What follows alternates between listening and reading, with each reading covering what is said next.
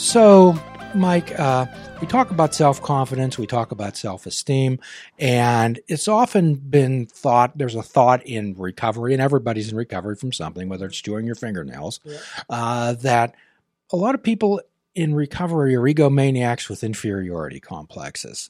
Have you found that? Not really. I mean, I feel like people are just kind of struggling to find out who they are, and often they've kind of lost that sense of self, through addiction. It's not a easy, situation by any means. So, part of what I feel like we do is try to help them kind of come back from that and to find out who are they, to be able to get that confidence in their abilities to kind of move forward in the world and be healthy and productive and engaged in our community, and figure out how to manage those stressors that come up in everybody's lives. So it's dealing with life on life's terms. It is. There's many ways that people deal with adversity and deal with life, or even deal with good things, and some of them are maladaptive behaviors. True. They don't work. Okay. However, we keep doing them. We do. We get kind of stuck in what kind of worked, but didn't work well, but worked enough. And so, I feel like part of what our job is to help people figure out new ways of coping that are going to be a bit more, effective and productive. So what I've found is that, if Mary gets off drugs, she might be the Queen of England. If John stops drinking, there's no reason why he can't win the Nobel Peace Prize. But what people don't understand is that simply removing whatever that substance or the addiction is, then they have to face the world without that buffer. Yeah, and that makes it pretty difficult. And it sounds like a super simple task, but it definitely is not.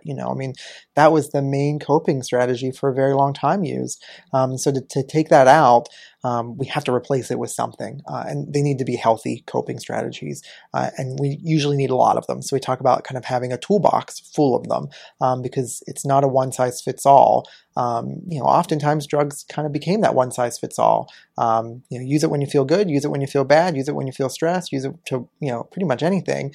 And so we need to find new ways of helping folks be able to know how to cope with those situations and emotions and thoughts that come up, so that they can still be, healthy and functioning. So how do you help people find out what drives behavior, Mike?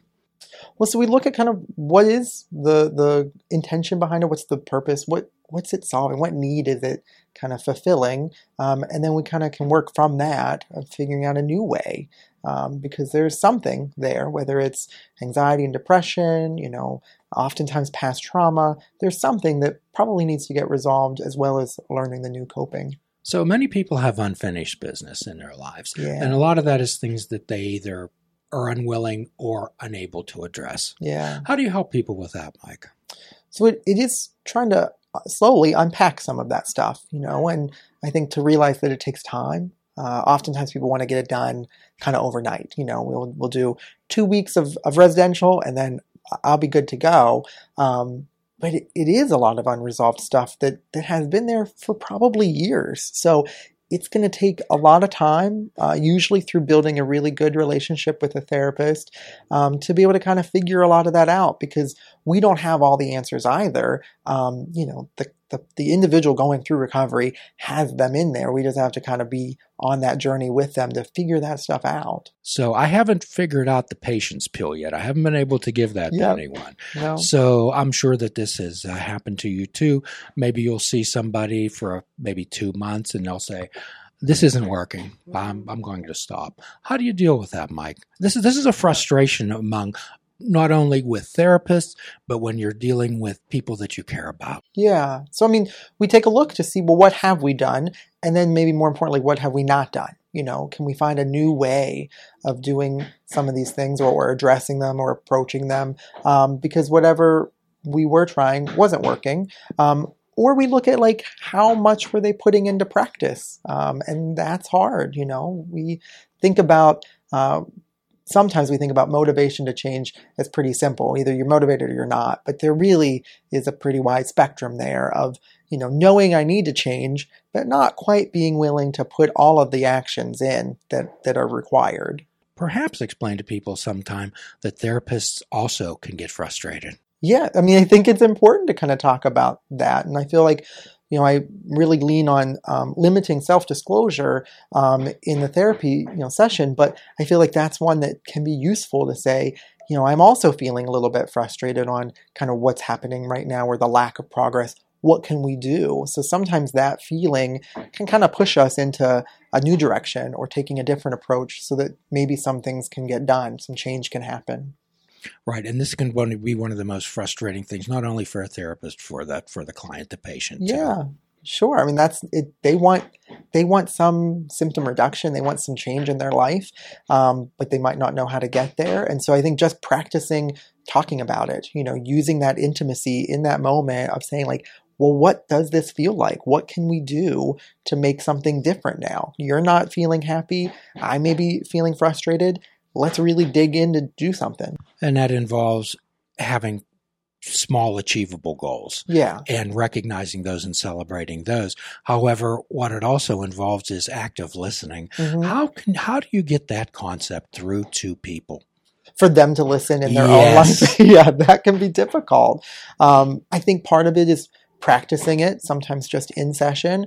I feel like that's where group therapy can be really effective because we can really start to kind of hone in on those skills and practice right in the moment. While we have a whole group going on, of using those reflections, and because I think we struggle to be able to accurately and efficiently communicate with each other. We often get caught up in our own heads, so we're more thinking about what to say rather than actually listening to what is being said. So we often found that most conflicts, resentments, misunderstandings occur as we assume the other person thinks that we know what we think, how we feel, and what our needs are. Yeah. So one of the big things that particularly in a recovery group and particularly in relationships is to be able to get that across. How do you get that point across to people? I mean, sometimes it is just reviewing pretty common kind of cognitive distortions or unhelpful thinking patterns to be able to kind of bring their attention to them, as a general idea, and then start kind of recognizing them in the moment. In the moment. Yeah. Say more about that. So the immediacy, the in the moment process can really be powerful because we can understand the idea or the concept, as an abstract, but whenever we then bring it to the moment and say, well, this is what I just noticed right now, it can really be more impactful, and it can actually then start to make some change happen if they, see it happening right now and unfolding in the moment. So mindfulness now seems to be an industry. Yeah, it definitely is. And sometimes I believe that people think that they invented it. Yeah. Where it's been around for many, many years. And at times I've done the time traveling exercise many, many times. But basically, it's what life's happening right now.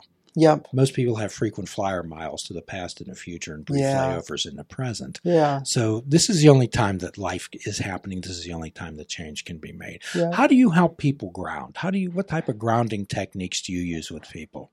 So, I mean, I do think mindfulness is really, really helpful. I'm just trying to practice taking even just 2 minutes if you can to kind of go through the 3 basic core foundations of mindfulness, which can just be kind of touching base with your body, kind of position, kind of where you're at, how you're feeling, your breathing, right? Making sure that we're taking deep breaths, and then your thinking of just trying to notice those thoughts without getting so attached that you grab on and you kind of just create a whole pile of them. So for some people, when they say, "Hey, Mike, I'm not interested in this woohoo stuff." Yeah. How do you explain that it's not woohoo? Well, I mean, because I feel like most people can recognize that they are already thinking about all this other stuff that needs to happen in the moment. So it's just getting them to recognize that it's already happening, and it's actually causing us a lot of frustration and anxiety in our life, and just to try to practice some other way. So starting really simple with diaphragmatic breathing, maybe try and a guided imagery or something that kind of fits for them. So not all of them usually fit or work, but usually one of them can kind of say like, oh, this seems to help me kind of just be in the moment. And once you experience that, there's this lift of anxiety and burden off, and it really does help. So how do you deal with people who say, I'm stuck in my ways, I'll never change it, a tiger can't change his stripes, those types of things, or people who have contempt prior to investigation? Yeah, I mean, trying to look back at other changes that they have made, because everybody has made changes sometime in their life, and there's usually a reason, some things that's kind of pushing us to do it. So I think it's just helping them recognize that the change has already happened for them, and that means we can then make new changes as well. Well, we often use a 12-step term. Again, you can't read the label when you're inside the bottle. True. Okay? So it not only applies to drugs and alcohol, it applies to depression and anxiety, relationships, whatever. And I think people, when I take physician assistant students or whoever to 12-step meetings, one of the things that they take away from it, number one is the camaraderie, number two is the non-judgmentalness, and number three is sometimes, most of the times, how little drugs and alcohol is actually talked about. Yeah. I mean, it is kind of this amazing fellowship. There's a sense of community that is really important. When we start to feel connected to other people and supported, and we have this shared, experience, there is something that helps us feel less alone, and it's the same with nature. It's kind of getting us connected to something bigger is really important, because, really, when you're in either depression, anxiety, or drug use, you're feeling alone, quite, literally, you're disconnected or you're isolated from other people, but even just the experience of that makes you feel really alone. So to be able to connect with others that fully understand what that is like, there is nothing, more than that. And that's important. You don't have to explain yourself there. Yeah. Nobody ever asks, why are you here? Yeah. Yeah. You just feel accepted. You just know that, and that there is something really important about that. Everyone has a need to be heard, Mike. Yeah. Everyone has a need to be accepted. Mm-hmm. And I'm sure that you deal with that, because a lot of times people in the early recovery, when they're out there, what I call running, they feel that they're not part of. They feel they're not accepted. They feel that they've never fit in. Mm-hmm. How do you deal with that with people, Mike? Yeah, I mean, I think it is finding a little bit about who they are and where they can kind of create that sense of community, because it's going to be different for everybody, I think that's one of the cool things about being here at Ark Manor is the residential center is that's one of the first places that they get to experience that sense of, of being, part of a group that feels really good. Everyone has the same desire to make changes and to have a new life. And it can really start to grow there. So it is about kind of finding what that is for each individual person, because it's going to look different. So nobody here is saying, well, why did you do that? Why don't you just stop? Yeah.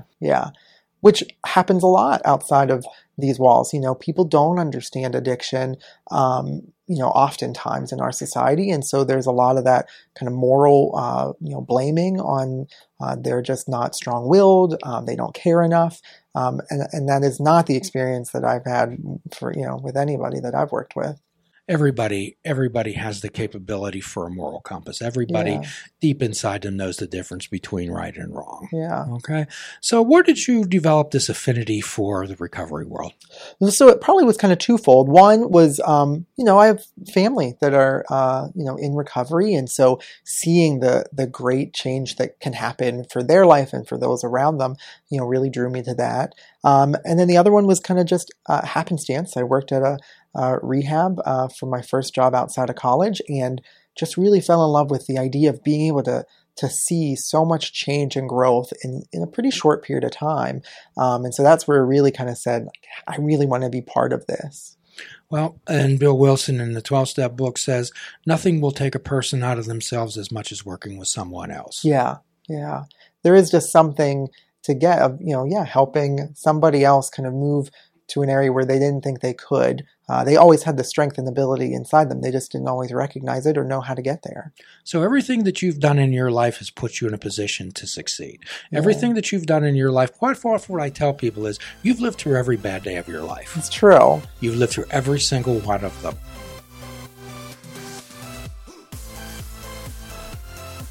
Please check out our website at fishingwithoutbait.com, where you can listen to the show, comment on our discussions, and find out where you can subscribe to our podcast.